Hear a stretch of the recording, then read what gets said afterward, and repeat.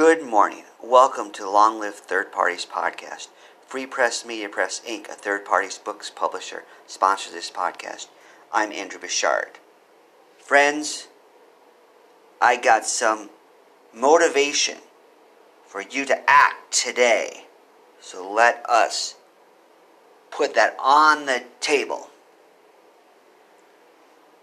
Friends, have you ran for office? I have ran for office before.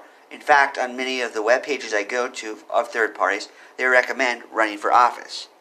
It was a long time ago when I ran for office. It was in 2000. So we as third parties rock when we run for office. Even when we don't win, we rock. Back then, I was going to college in Stevens Point, Wisconsin. So I ran for county board. County board in Portage County, Wisconsin is a nonpartisan race.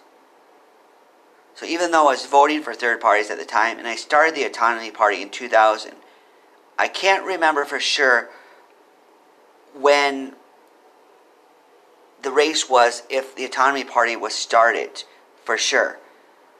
I believe it was in early 2000 when I unveiled the platform. I did it at one of the conferences, so you can maybe consider that the start of the Autonomy Party. The reason I'm recommending this is because it's good for us, and the reason I am considering whether I was starting the Autonomy Party when I ran for office is because are we considering this a third party run? Even if it wasn't a third party run, I highly recommend it. Still, we want to advance third parties whenever we can. Whatever the case may be, when I ran for office, I loved the experience. I had a friend, an associate, a fellow activist, whose father was a Democratic Party state senator. So this associate gave me a lot of unsolicited advice about what I should do. Basically, he suggested that I should have put more into it. I should have focused more. He said I ran the campaign half-assed. Now, mind you, it was not because I was lazy then. I would hate to think I'm lazy or unambitious. Perhaps it was the opposite.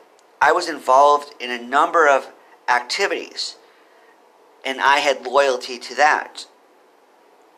For example, one night before the election, that associate of mine recommended that I get a push in getting people to vote, but I wanted to attend one of my activist group meetings. So perhaps in retrospect, he was correct, as he argued that the election was more important than the meeting. That's a tough call. Still, it pays to focus. People have told me that a number of times over the years, and that's a life lesson. So when we run campaigns, we can certainly learn lessons and apply later.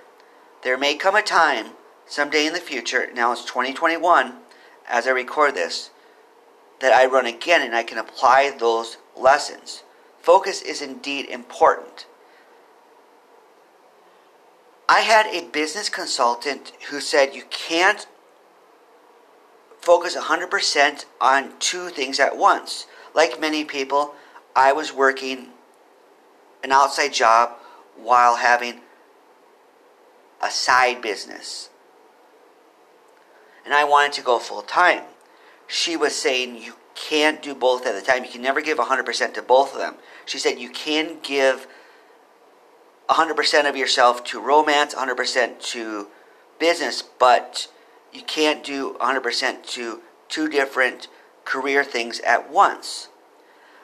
Practically speaking, this challenges many people. But fortunately, I was in a position where she said I should go full time, and I made it happen. Why does this pertain to running an election? Because when people run elections, they often have a full-time job. Even the richest politicians are not full-time campaigners. So they have an outside job. So how do they do that? Given this insight of the consultant of mine, how can we third parties do this at the same time? How can we put both things into perspective and do them right? People often recommend delegation. Indeed, delegation could work. If you're a leader of a business, you could delegate most of the things to a vice president or another fellow officer, and then run your campaign full time, and when campaign is over, you can come back in.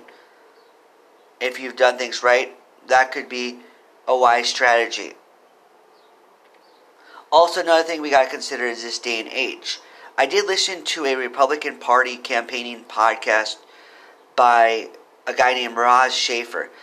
Obviously, I don't agree with his party on a lot of things, and I don't support the Republican Party. Still, I can learn from how people run campaigns. And sometimes there are things I agree with the Republicans on. He often recommended you have to go out there and shake people's hands. Obviously, in a pandemic, that's off the table. Now, I haven't seen him have any later podcasts discussing this, so I don't know how he recommends going about that. And I've wondered how third parties go about this. So that's something also to consider. So let's consider how we're going to do this full time while not putting aside a career, and also while being aware of the climate we're in. Now, most people don't think the pandemic, as bad as it is, going to last forever. The Spanish flu didn't last forever. So this is probably not going to last forever, and maybe someday the old way of campaigning we can go back to. Maybe, just maybe, it is possible to do a full-time political campaign and also run a business, given that insight of mine by that consultant, because a campaign and a business are two separate realms, or at least they can be. So let's think about this. Another important lesson. I didn't win my race. I got 48 votes, and the other guy, the Democrat, got 79 votes. Perhaps that associate was right. I didn't give it enough attention. Perhaps if I did give it 100%, then I could have won the race. And that would have been a remarkable thing. A lot of people talked about how in the area at the time, the districts were largely students, but students had no representatives on the county board or the city council. Also, I'd like to note, I never have considered myself one of the most popular people, but still, I got 48 votes, and that's a significant amount. The 48 people could have not voted for me, so I thank them for voting for me. Good job, guys, you rock. Also, consider this, a lot of popular Republicans and Democrats didn't run for office, and they got no votes. So popularity is not the only thing. You got to actually do something with it.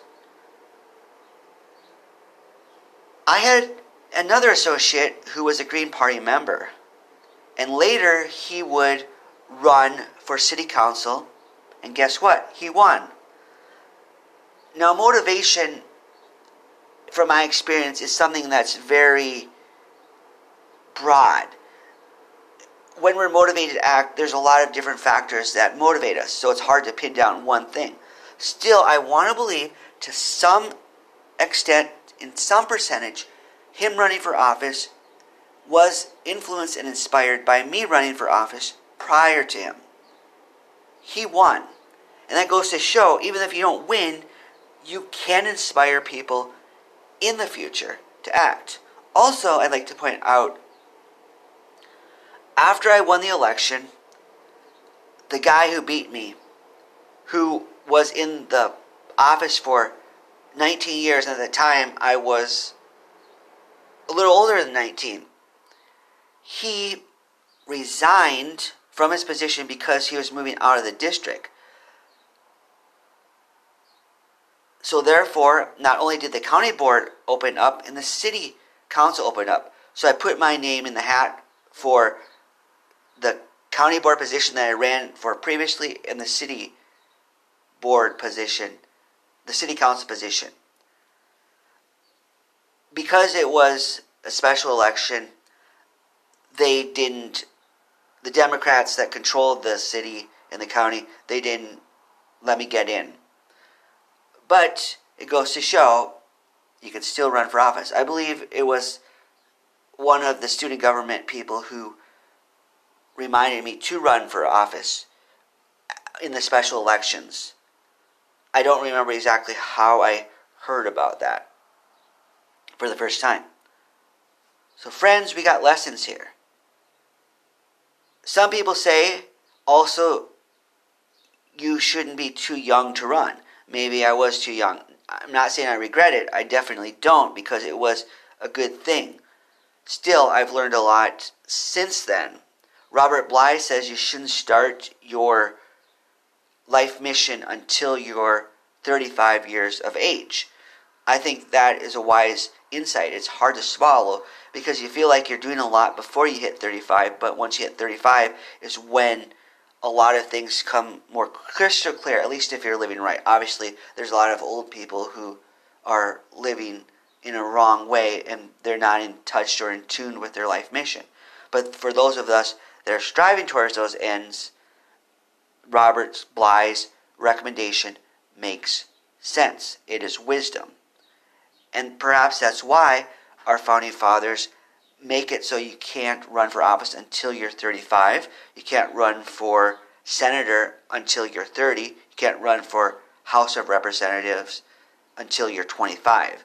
25 and 30 might be too young, but the principle behind that is you have to develop some wisdom to hold a position of power because you can make a big difference. So friends, let us take these insights that I have developed through my experience and other people have developed through their campaigns, and we can apply this for third parties. Also, it doesn't hurt to learn from the mistakes and the failures and also the successes and the wisdom of the two parties. Now, we don't support them as third parties, but we can learn from them and see what they did right and what they did wrong. I'm learning stuff from Joe Biden. How he has achieved his success. One lesson there is patience. He ran for office in 1988 the first time. Now it's 2021. That's a big gap between the two. So he didn't get his mission the first time around, but he patiently waited, and then he got it ultimately in the end. So friends, let's consider that. And we can also look to other successful third parties. Even when the elections are nonpartisan, as mine was, if you're affiliated with a third party, the third parties often consider it wins. The third party pages like of the Alliance Party, the Libertarian Party, and the Green Party list their electoral successes, and they often include city council races that may be technically nonpartisan. So we can still rejoice, friends. We can still rejoice.